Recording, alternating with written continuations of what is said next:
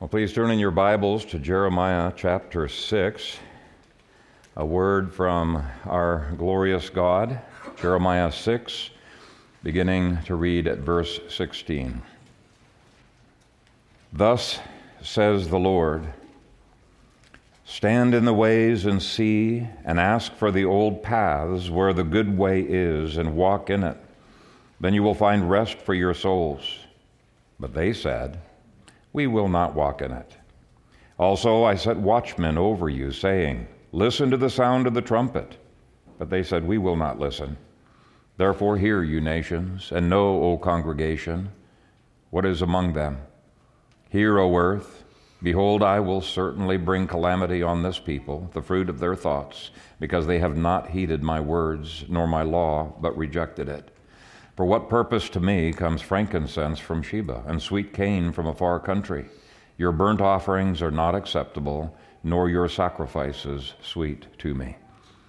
Father God, as we consider your word this morning, and as we are scattered in the scriptures throughout the Bible in this topical sermon, I pray my thoughts would not be scattered, but that you would help us to hone into your purposes and the things you have laid upon my heart, and that the meditations of our heart and our worship would continue to be acceptable in your sight. Through Jesus we pray.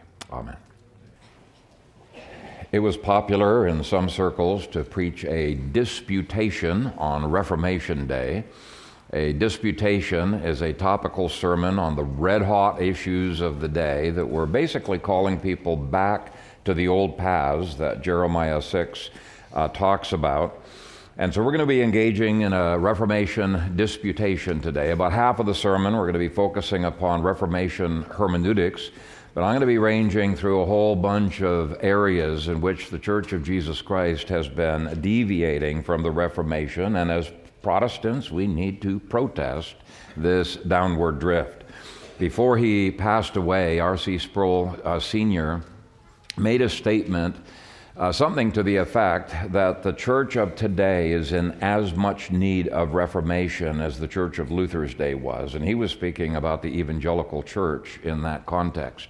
I do not think he was exaggerating at all. Over the past several Reformation days, I have pointed out that the five solas really have been abandoned to a large degree in the evangelical church. They might affirm them outwardly, but when you look at sola scriptura, you see that there are many things that trump the scripture as the highest authority in people's lives.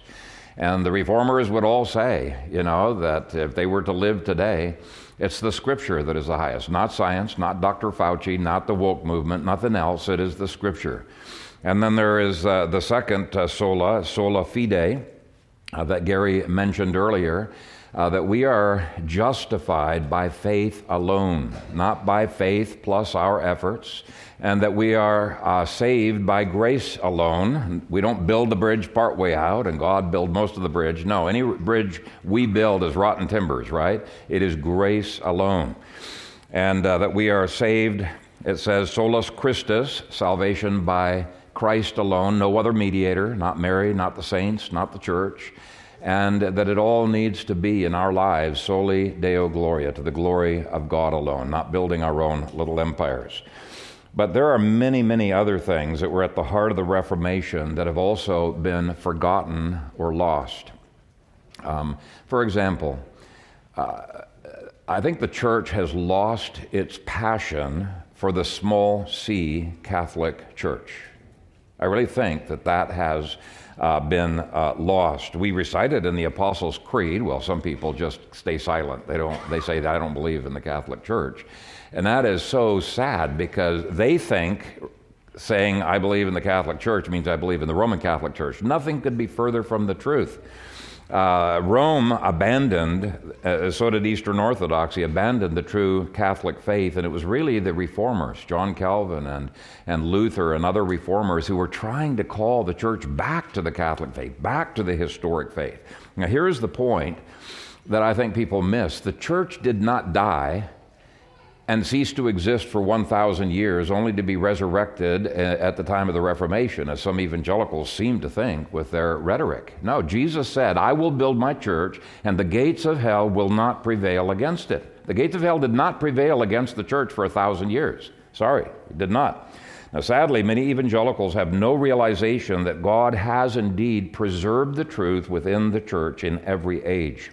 And so this speaks to the importance of studying historical theology. It's different than systematic theology, but it's tracing the history of doctrine. Yes, there has been growth in doctrine, and yes, there has been development. In fact, Ephesians 4 anticipates that. It says there's coming a day when we'll no longer be tossed to and fro by every wind of doctrine. We'll be growing up into a mature man, right? But the cardinal doctrines have always been there, and are still there, and will never be lost. 1 Timothy 3:15 calls the church the pillar and ground of the truth, which means that God has indeed preserved the truth within the church despite Satan's constant attacks against it. But this lack of appreciation for the true Catholic faith has made evangelicals come up with all kinds of novel and ridiculous ideas, thinking that new is better. I distrust anything new. If the church has not come up with it in the last 2,000 years, it's probably rotten. It's probably not true. Okay? So that was one of the reasons why several years ago I preached a sermon titled, Why I Am a Catholic and Why the Roman Church is Not. The Reformers refused to call the Romanists Catholics. Absolutely refused to. They called Rome the whore, Babylon, a synagogue of Satan, the papacy, Romanism, anything but the true church.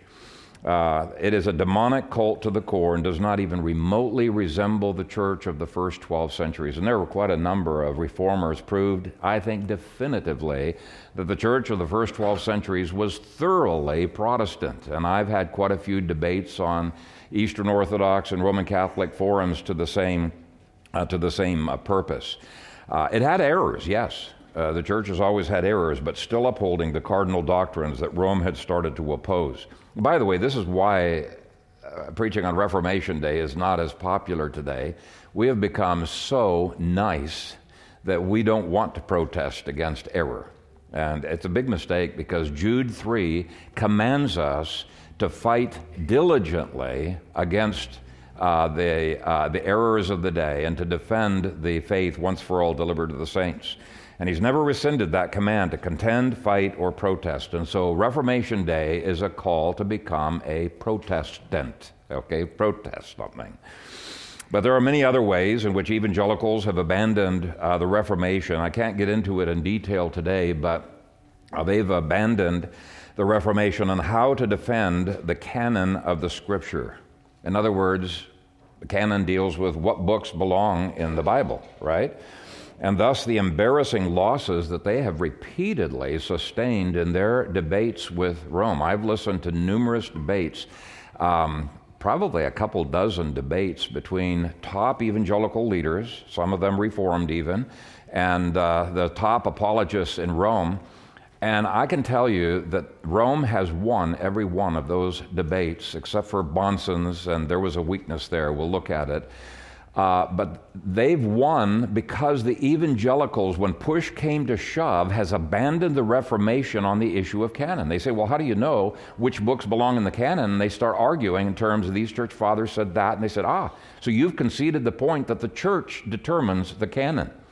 That's not the way the Reformation argued at all. In fact, it's one of the reasons I wrote this book here, 500-page book on the canon of Scripture, where I do not abandon the Reformation doctrine of sola scriptura.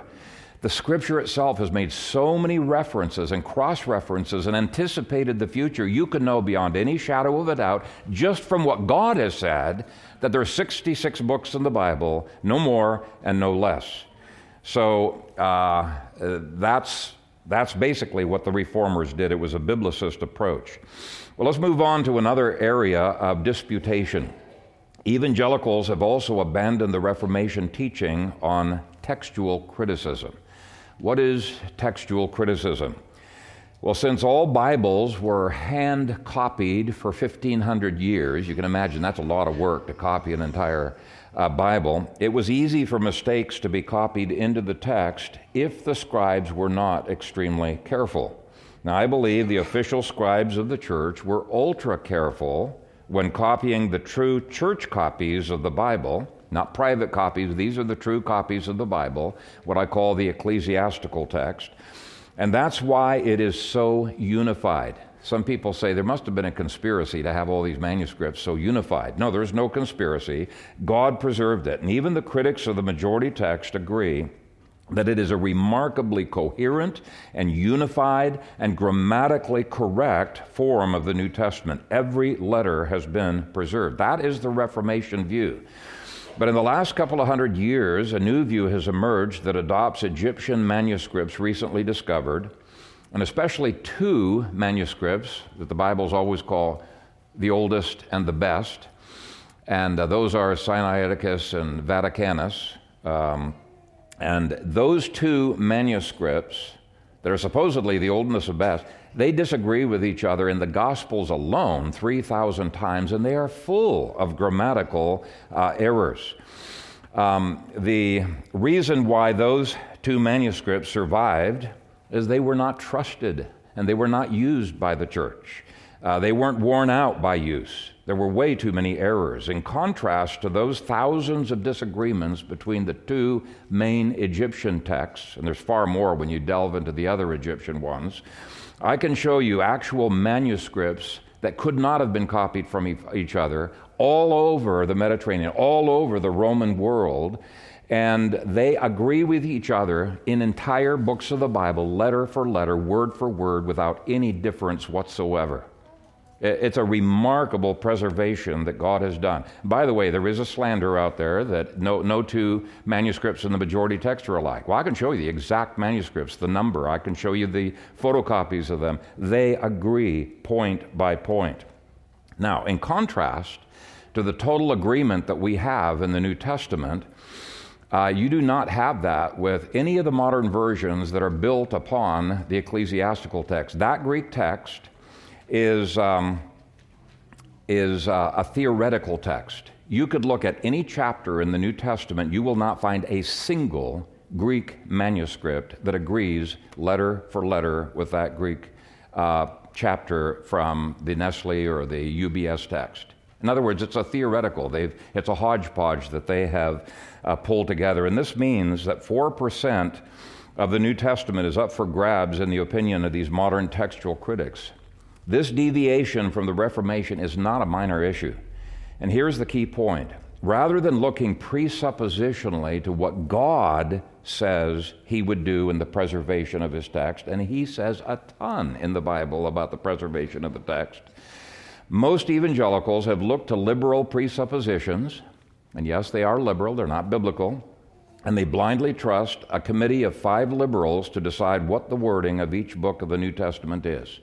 It's liberals who put together the United Bible Society text and the Nestle Allen Greek text. It's liberals. That's the text that most modern versions are built on. This is a scandalous deviation from every single Reformation creed out there. Let me just read from one of them, the Helvetic Consensus Formula.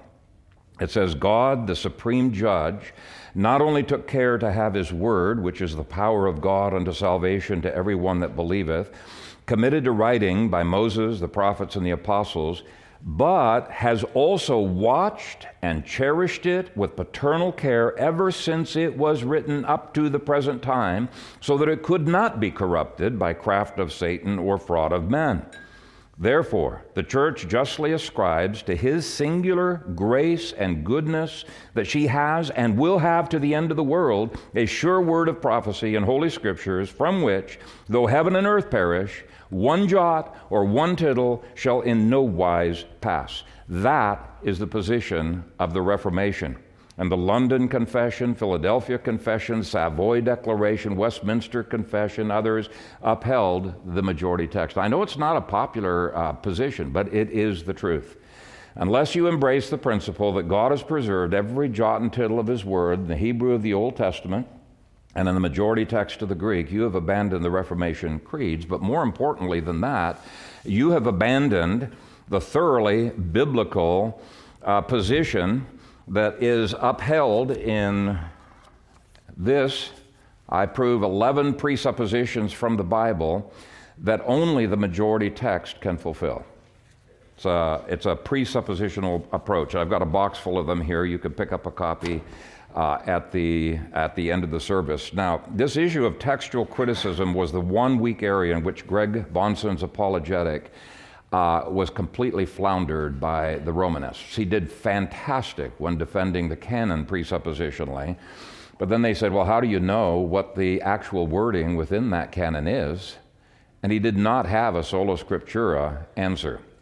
Now, Bahnsen's a hero of mine. I love him to death, but this was a weak chink in his armor that you need to be aware of. Here's the question the Romanists rightly ask. Who determines the text?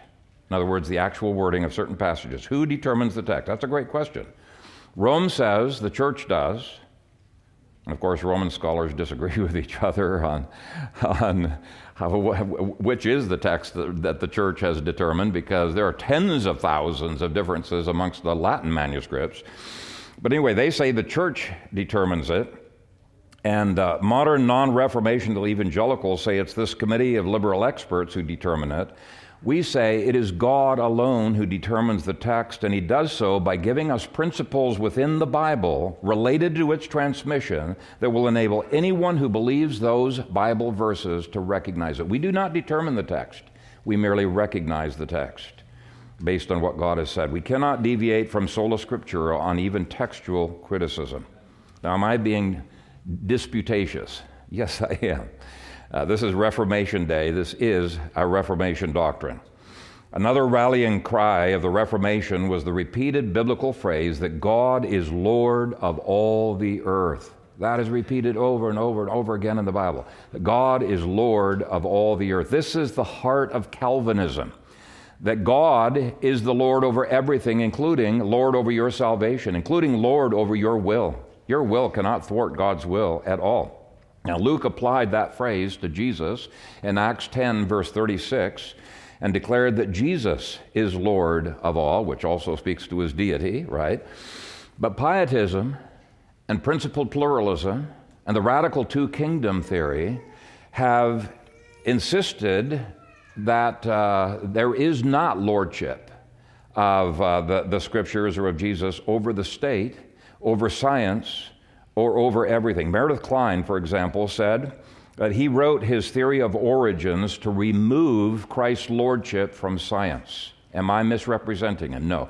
Read his essay on the upper register theory that he wrote. His first paragraph says why he wrote it, and here's a part of that. He says, I wrote this so that the scientist is left free of biblical constraints in hypothesizing about cosmic origins. Now, if the scientist is left free of biblical constraints, he's left free of the lordship of Christ in that sphere. It's just as simple as could be. Now, in contrast, Abraham Kuyper agreed with the Reformation and rightly said, there is not a single square inch in the whole domain of human existence over which Christ, who is Lord of all, does not cry out, mine.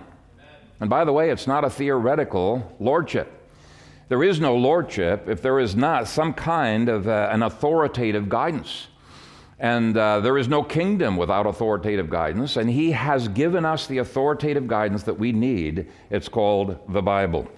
I have written out the axioms of even mathematics from the Bible, showing his lordship over those. And the reason it's even needed, God's written those on our heart, right? We ought to know mathematics. But the woke movement, they don't want anything absolute in life. Just read Oregon's most recent curriculum development. It's on the website, and they have injected critical race theory into every page of their math curriculum, and they state flat out that if you insist that 2 + 2 always has to equal 4, you are a racist. I mean, it's one of the most bizarre things out there. But in any case, We know that these axioms of mathematics works because God used them. Now, He's written on our hearts, so we know them anyway that way, right? But people suppress the truth that has been put into them. I've also written out the axioms of probability, statistics, science, logic, hermeneutics, and other areas, and Lord willing, those will all be put up onto the web on the Biblical Blueprints website within 2 or 3 or 4 or 5 years. We'll see. But those axioms enable all of life to stand under the authority of God's Word in a very concrete way and acknowledge His Lordship. Even your math must stand under the Lordship of Christ. But the primary area for today's disputation will be on the subject of Reformation hermeneutics. Now, hermeneutics is just a big word that means the rules for the proper interpretation of the Bible. And the question of debate between the Reformation and everyone else is similar to the questions for all of the other areas of disputation we've looked at. Does God alone decide those rules for interpretation by revealing the rules in the Bible? That would be the Reformation principle. Or does something outside of the Bible determine the rules for interpreting the Bible? That is the position of every other form of hermeneutics that is out there. Now, because evangelicals have abandoned a sola scriptura approach to hermeneutics, in other words, they don't believe that it's academically respectable to go to the Bible to determine how to interpret the Bible. They say that's circular reasoning. Just stop and think about it a moment. Can there be, you have to argue, if God is the highest authority, can you appeal to anything outside of God to prove God? No. Even in Hebrews it says, since there is no authority greater than God, He had to swear by Himself, right? And so they say it's circular reasoning, you cannot do that. And we say, no, we appeal to God because He's revealed how He wants His Word to be interpreted to us. But anyway, they scoff at that. And as a result, they are all over the map on so many issues, including issues related to feminism, medical mandates, socialism, and in recent years, the LGBTQ movement. In my library, I have books by famous evangelicals that have adopted many divergent rules of hermeneutics from outside the Bible, and they have imposed them upon the Bible. And I'll just list a few for you. Dispensationalism is a foreign hermeneutic that you will not find Jesus or the apostles ever using. It has artificial rules of interpretation that actually contradict Jesus and the apostles. Now, I was once a dispensationalist, and I love dispensationalists, they're fellow brothers in the Lord. But when I saw Jesus and the apostles interpreting the Old Testament differently than what my dispensationalism mandated that it be interpreted, I instantly fell to my knees and confessed my arrogance before God. I wept before the Lord. I had no intention of violating His Lordship, but that's what I had unintentionally done. Well, that started me studying how the prophets of the Bible interpret the Bible, how Jesus and the apostles did so. And I discovered that even among the Old Testament prophets interpreting earlier prophets, they do it so many times, you can develop an entire system of hermeneutics just from them.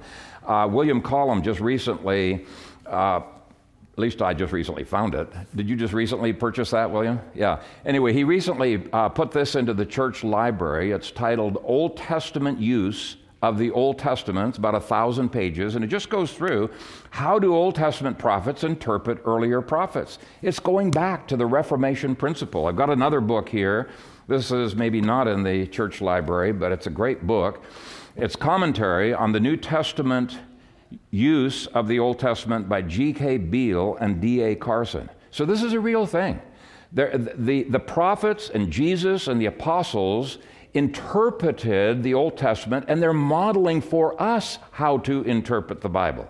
You get what I'm saying here? This is not just theory. This is a real thing that we need to be aware of. In any case, dispensationalism violates this rule of sola scriptura by imposing foreign ideas that the Bible has to conform to.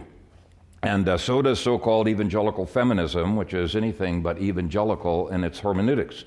So does the Revoice movement, which has gone soft on what the Bible says about sexuality and about identity. Okay? So does the apocalypticism of the hyper-preterist movement, which weirdly has gone to some discredited Jewish Gnostic literature that the early church completely rejected, and they say that you have to read the Bible through the lens of this apocalyptic literature. Nonsense. You read the Bible through the lens that Jesus and the apostles gave. So does Michael Heiser's A&E hermeneutic, which insists you cannot understand the Bible unless you are immersed in the ancient Near Eastern literature and unless you read the Bible through the lens of that ancient Near Eastern literature. Okay? And by the way, it is the very literature that the Old Testament prophets told people to flee from, to ignore, to abandon. They did not want the people of the Old Testament to be immersed in what Michael Heiser wants you to be immersed in. They told them to leave it behind. That's Baalism. They wanted them immersed in the Scriptures. And yet Michael Heiser's hermeneutics have had a huge influence, a very negative influence upon Reformed circles. Now, he's a brilliant guy, and does he come up with some good stuff? Yeah. But don't drink lemonade that's got, some poison in it. That's my point. I have books by evangelicals that show the negative influence of the hermeneutical ideas of liberation theology. Yes, that's a real thing in evangelical circles to apply Marxism to their study of the Bible. And then there's others that use deconstructionism. That's a real thing, especially in the woke movement. And source criticism and the Talmudic hermeneutics of Jewish Messianic movement and black evangelical theology. I mean, even when you're looking at the more orthodox disparity between Meredith Klein's hermeneutics and James Jordan's hermeneutics, you find many areas in which they are imposing things you will not find in the Bible, but they're reading that into the Bible. And this is one of the reasons why Greg Bonson said both Kleinianism and interpretive maximalism of James Jordan, both of those are extremely dangerous hermeneutics. I totally agree with Greg Bonson on that. We must return to the Reformation, which is another way of saying we must return to the Bible. Now, I realize that your head may be spinning by this time, and you might be thinking, whoa, this is way, way, way beyond me. I'm just going to leave it up to the pastor to tell me what to believe. No, you cannot do that. You cannot do that. You too are responsible for understanding the Bible and applying it. So, when you give your sons and daughters guidance on what is modest clothing and what is not modest clothing, and you're using the Bible, which I sure hope you are doing, you are engaged in hermeneutics. It's either good hermeneutics or bad hermeneutics, but you're engaged in hermeneutics automatically.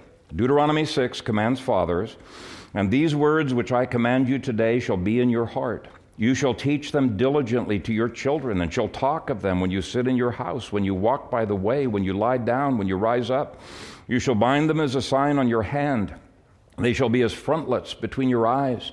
You shall write them on the doorposts of your house and on your gates. That passage expects fathers to understand and apply the Bible to every area of life. Now, logically, that means it's possible for you to do it, which means you don't have to have a PhD.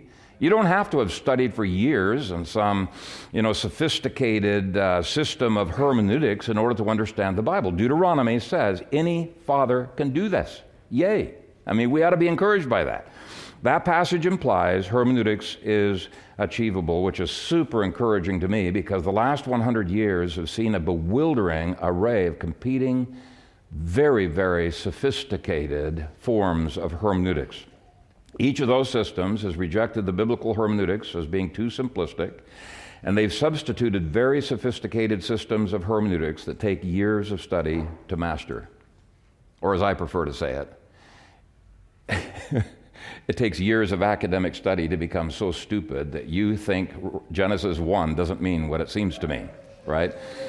Our children can understand Genesis 1 better than these hyper-trained or brainwashed PhDs. Now, don't read it now, but on the back of your outlines, I have a satire of all of these hermeneutical systems using them to interpret a stop sign that you see on the road. I think you'll get a kick out of it, but it actually does illustrate the problems that are out there. In any case, the Reformers preferred to be biblical rather than to be wise in the eyes of the world. Reformation hermeneutics was simply an attempt to return to the hermeneutics used by the biblical authors themselves. It is a sola scriptura hermeneutics. Jesus, the apostles, the prophets of the Old Testament showed us the way. And in one sermon, there's no way I can cover all of the rules of interpretation that are laid out in the Bible. But I'm going to give you the 7 most important ones so that you can see, no, this is a doable thing. It's really not that hard. Okay, rule number 1 from the Bible. Treat every word of the Bible as true. That's pretty easy, right? Just treat every word as true. Jesus said to the Father, your word is truth. Psalm 119, 160 says, the entirety of your word is truth. Now that's different than saying your word is true. Wayne Grudem explains the difference, and let me read him at length because this is super, super, super, super important. I want you to listen to this. He says the difference between your word is truth, that's what Jesus said, and what Psalm 119 said, and your word is true is significant. For this statement encourages us to think of the Bible not simply as being true in the sense that it conforms to some higher standard of truth, but rather to think of the Bible as itself the final standard of truth.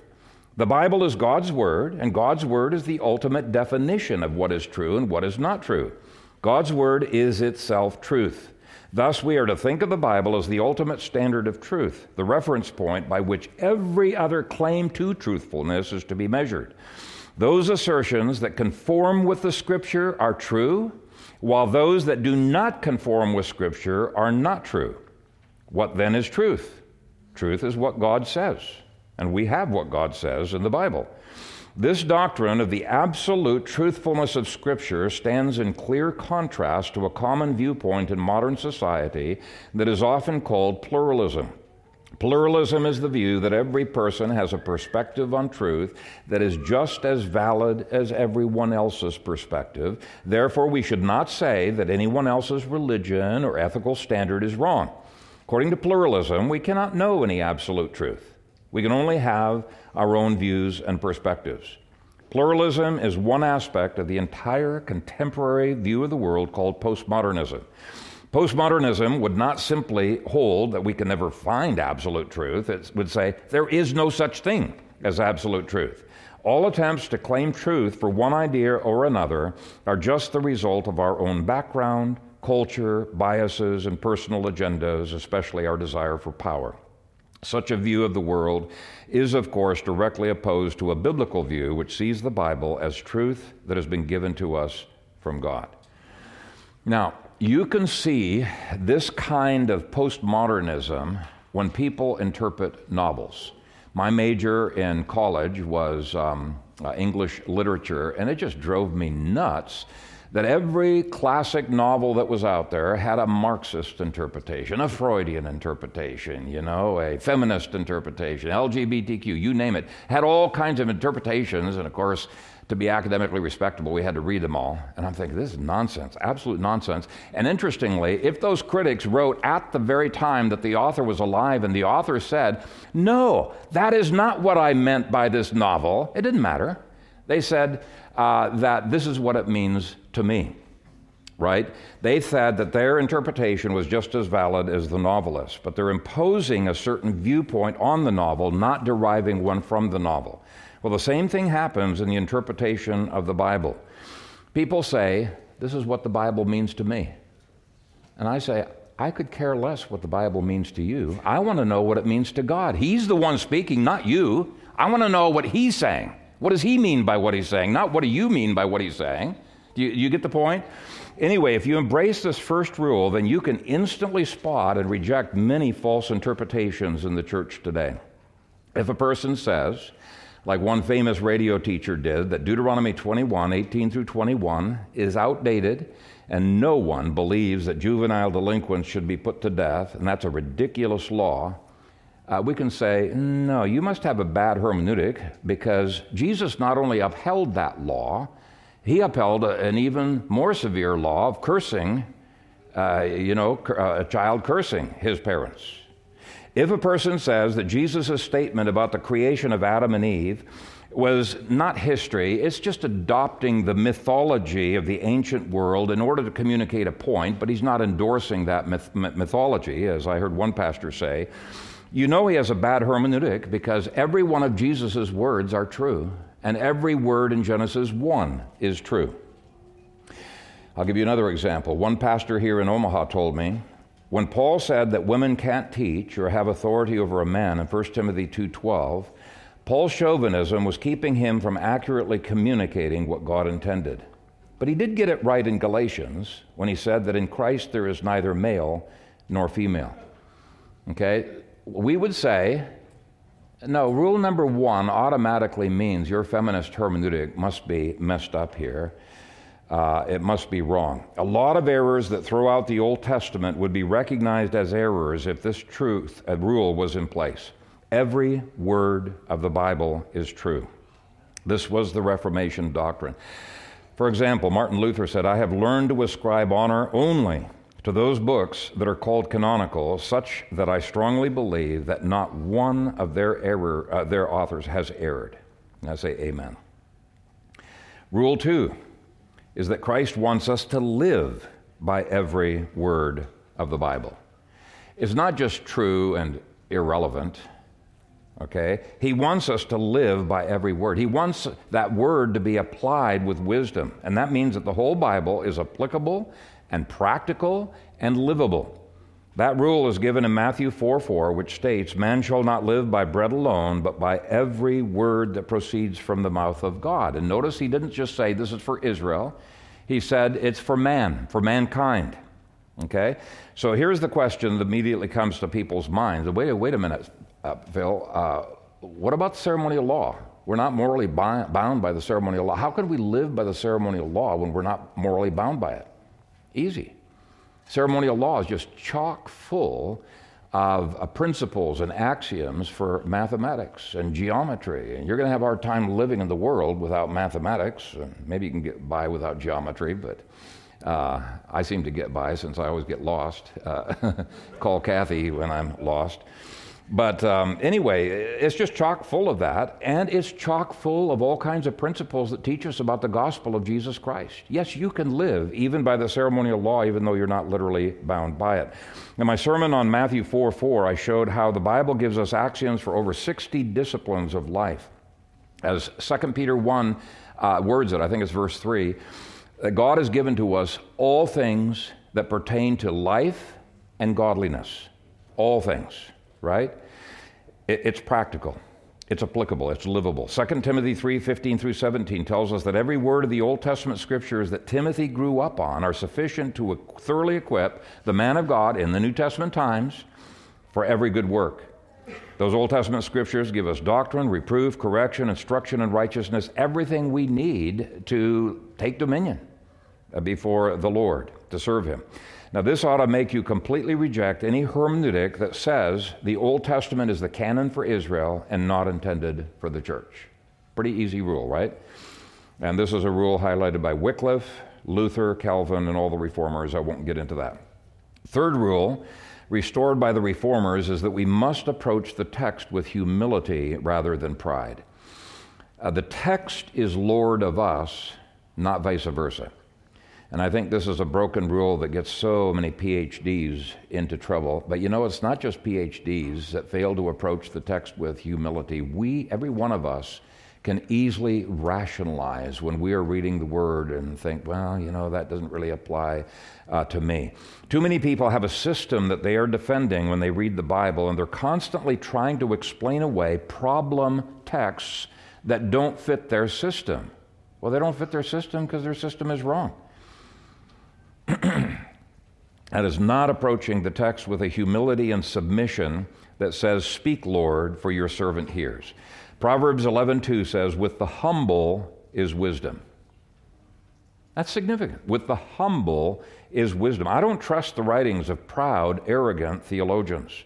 God does not honor the proud with wisdom from His Word. In fact, James says the exact opposite. He says God is on a habit of resisting the proud, but giving more grace to the humble. And so if we want the Holy Spirit's illumination, we must be prepared to change our minds, even if it's embarrassing. We must be prepared to obey the Bible as soon as we understand it, even if it is tough. In John 7:17, Jesus said, "If anyone wants to do His will, he shall know concerning the doctrine, whether it is from God or whether I speak on my own authority." He indicates, how do you understand the Word and apply it? Jesus said, well, you got to first of all be willing to obey it. If you don't want to obey it, why would God open up the Word to you? And I'm encouraged by this rule because it means that any father and mother and child can approach the text of Scripture humbly, and that father will be miles ahead of a prideful PhD expert who is trying to force the Scripture into his grid. John Calvin's comments on the Psalms are to the point. He says, the Holy Spirit was proposing instruction meant to be common to the simplest and most uneducated persons. He used popular language. The Holy Spirit would rather speak childishly than unintelligibly to the humble. Now, I will grant you, it is impossible to approach the Bible without some preconceptions and some wrong ideas. We all have wrong ideas. But here's the point. Those can easily be corrected if we have humility. Graham Stanton worded it this way. Once exegesis is seen as an ongoing dialogue between the interpreter and the text, the interpreter's starting point becomes less important than his willingness and readiness to run the risk that the pre-understanding with which he comes to the text may well be refined or completely renewed. He must be prepared to be interpreted by the text. That is the necessary presupposition with which he must attempt to operate. The exegete cannot allow either his own personal bias or prejudice or his pre-understanding to dominate the text. It cannot be completely avoided, but they must be no more than a door through which the text is approached. The text is prior. The interpreter stands before it humbly and prays that through the scholarly methods and the questions with which he comes to the text, God's word will be heard afresh. This is the exciting task to which the interpreter is called. But it is also a dangerous task. God's word sweeps away my comfortably secure presuppositions. It is a word of judgment as well as of grace. This is such an important rule of interpretation. Approach the text with submission and humility. The next rule that the Reformers gave was that hermeneutics involves more than simply reading the text. Some people, you're just naive, they're going to read it. I'm not going to interpret the text. But it does require interpretation, which takes at least some training in the Scripture. Peter complained about individuals who were unstable and untaught in hermeneutics, twisting the Scriptures written by Paul. He said, as also our beloved brother Paul, according to the wisdom given to him, has written to you, as also in all his epistles, speaking in them of these things, in which are some things hard to understand, not lots, but there's some things hard to understand, which untaught and unstable people twist to their own destruction, as they do also the rest of the Scriptures. Now, the Pharisees were one of those who refused to get their hermeneutics from the Bible, and they twisted the Scriptures. And so Jesus modeled to the people, he reinterpreted the Old Testament passages very simply and straightforwardly, and in the process contradicted their oral teachings. He was teaching them how to interpret the Old Testament properly. Sermon on the Mount is a case in point. Over and over, he opposed what they orally taught, you have heard it said, and properly interpreted those Old Testament passages, and he did the same for the apostles. Jesus said in Luke 24, O foolish ones, and slow of heart to believe in all that the prophets have spoken. Ought not the Christ to have suffered these things and to enter into his glory? I mean, they were prejudiced against that concept of suffering. And beginning at Moses and all the prophets, he expounded to them in all the Scriptures the things concerning himself. Now, because of their preconceptions of what the kingdom would look like, Jesus had to interpret the Scripture properly for them. Interpretation. Nehemiah 8, verse 8 says the teachers didn't just read the Bible. It says, quote, they gave the sense and helped them to understand the reading. So you really do need to try to understand the principles of hermeneutics if you're going to properly read it and apply it to yourself and to your family. Protestant Reformation, what they did, and this was genius, they took hermeneutics away from the exclusive domain of academics. Academics still do need to study it, but they brought it back and restored it to the church and the family. Now, granted, those principles of interpretation still need to be studied and applied, just like anything else good that we have in Christianity. It needs to be studied and applied. But the Reformers wanted every person to understand at least the basics of hermeneutics. Now, let me recommend another book. This book here is a super, super simple introduction to the biblical hermeneutics of the Reformation. It's by Louis Berkhoff, Principles of Biblical Interpretation. High schoolers ought to be able to read this quite accessibly. There are some more sophisticated ones, but this one gives you pretty much what you need to get your day-to-day exegesis. The fifth rule that was hammered home by the Reformers was the biblical rule of context. This rule states that the meaning of a phrase must be gathered from the context and cannot violate the meaning of the context. Now, Jesus and the apostles were very good at correcting bad teaching by going to the context. I'll just give you one example. Jesus used this rule in opposing Satan's false interpretation of Psalm 91 when Satan was tempting him in Matthew 4 in the wilderness. Here's what Satan said: "If you're the Son of God, throw yourself down, for it is written, He shall give His angels charge over you, and in their hands they shall bear you up, lest you dash your foot against a stone." Now, Satan quoted the passage in Psalm 91 correctly, but he yanked it out of context. The context made clear that this promise of protection was only to one who walked in God's will, and God had not commanded Jesus to throw himself off that temple, only Satan had. And the context contradicted Satan's application in several ways. God had promised in that psalm special protection for those who stayed close to him, verses 1 and 9, submitted to his lordship, verses 1, 2, 4, and 9, trusted him, verse 2, loved him, verse 14a, called on his name, verse 14b, and who opposed Satan in spiritual warfare, verse 13. He conveniently left out verse 13 when he's quoting it, because that would not do very well. So Satan completely abstracted verse 12 from its context and encouraged Jesus to do something foolhardy, throw himself off the temple and see if God would catch him. Okay?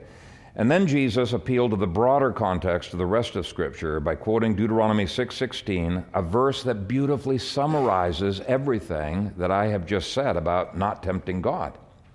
So he was using Scripture to interpret Scripture. So he's modeling how to go to the context to help correct an error. Now, just as a side note, you may not have realized that Satan interprets the Scripture. He does.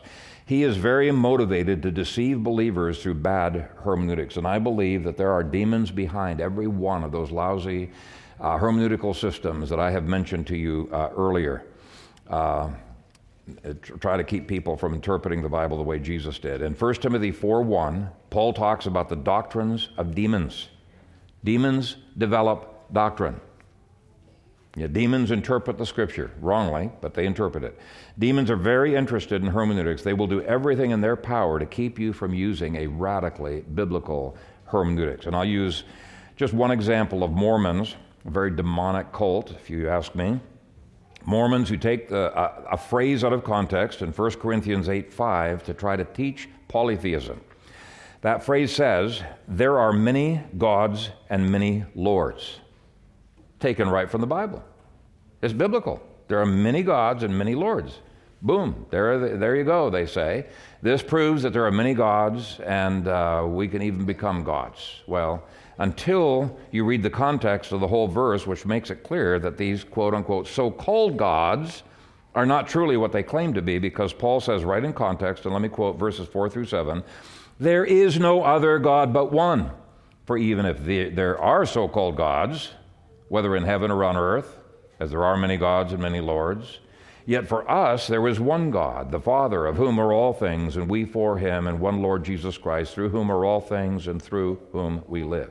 You know what? At the time of the Reformation, the Romanists were notorious at quoting things out of context in their debates. They even quoted the church fathers out of context. Now, thankfully, some of these reformers were just brilliant, just beyond brilliant. They had memorized such vast portions of Scripture and such vast portions of the church fathers that as soon as they would misquote somebody, Calvin or one of these other reformers, they would say, back up into the context, and they would, from their memory, quote the larger context of that church father who interpreted it the Protestant way. It was so embarrassing. Even the onlookers who were not educated could see the truth clearly. So context is important.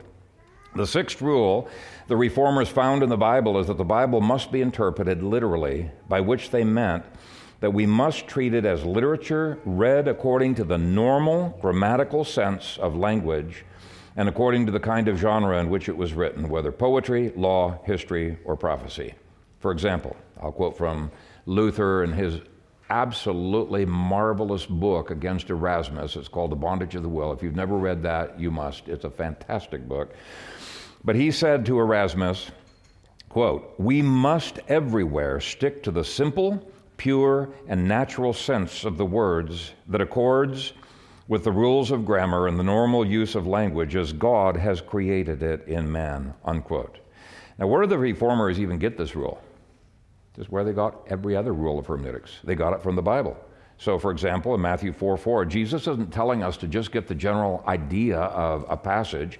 If we're to live by every word, then every word of a sentence counts, and we need to understand the relationship of those words with each other. That's grammar, just simple grammar. In Matthew 5:18, Jesus not only said that God would preserve every yod, that's the smallest Hebrew consonant, but every tittle, which is an even smaller mark, and he insisted we're to obey every letter of the Bible. Well, such obedience to jots and tittles requires some grammatical understanding. In Galatians 3:16, Paul bases a major doctrine upon determining whether an Old Testament noun was plural or singular, seeds or seed. Now, I'm giving all of these examples of grammar in the Bible because I know some of you kids hate grammar. Cut it out. You need to study grammar. Study it diligently. That's the only way you're going to be able to obey God and understand the Scripture and be able to live it out in the Scripture. So, study grammar. Jesus appealed to the present tense in a verse in the Old Testament to prove that souls continue to live after the body dies, something the Sadducees did not believe. So these constant references to grammar means that the words, sentences, paragraphs, and other divisions should be understood in the normal grammatical sense in which they were used. Now, obviously, the Bible has metaphors and similes, other figurative language, but even those are interpreted literally in that the images picture a true objective reality, not some postmodern idea that you insert into the text. The Bible is not a mystical code that only the super intelligent can understand, because they got some kind of a decoder ring on their finger. Deuteronomy 6 says that God intended it to be able to be understood by every father. Now, here's where it gets controversial. The reformers said that people who allegorize are violating this rule and are inserting their own ideas into the text and making it impossible for the average person to do the same. Okay? They believed that the allegorists were twisting the Scripture to make it into a launching pad for their own creative ideas. It's really a kind of postmodern thinking long before there was postmodernism. Okay? But the reformers said that the Bible itself will identify all types and symbols. And so the sixth rule laid down by Christ and the apostles is that the Bible must be interpreted literally according to its normal grammatical sense, not allegorically. Let me quote from Calvin. He says, "The allegorists have seized the occasion of torturing Scripture in every possible manner away from the true sense. They concluded that the literal sense is too mean and poor, and that under the outer bark of the letter there lurk deeper mysteries which cannot be extracted but by beating out allegories.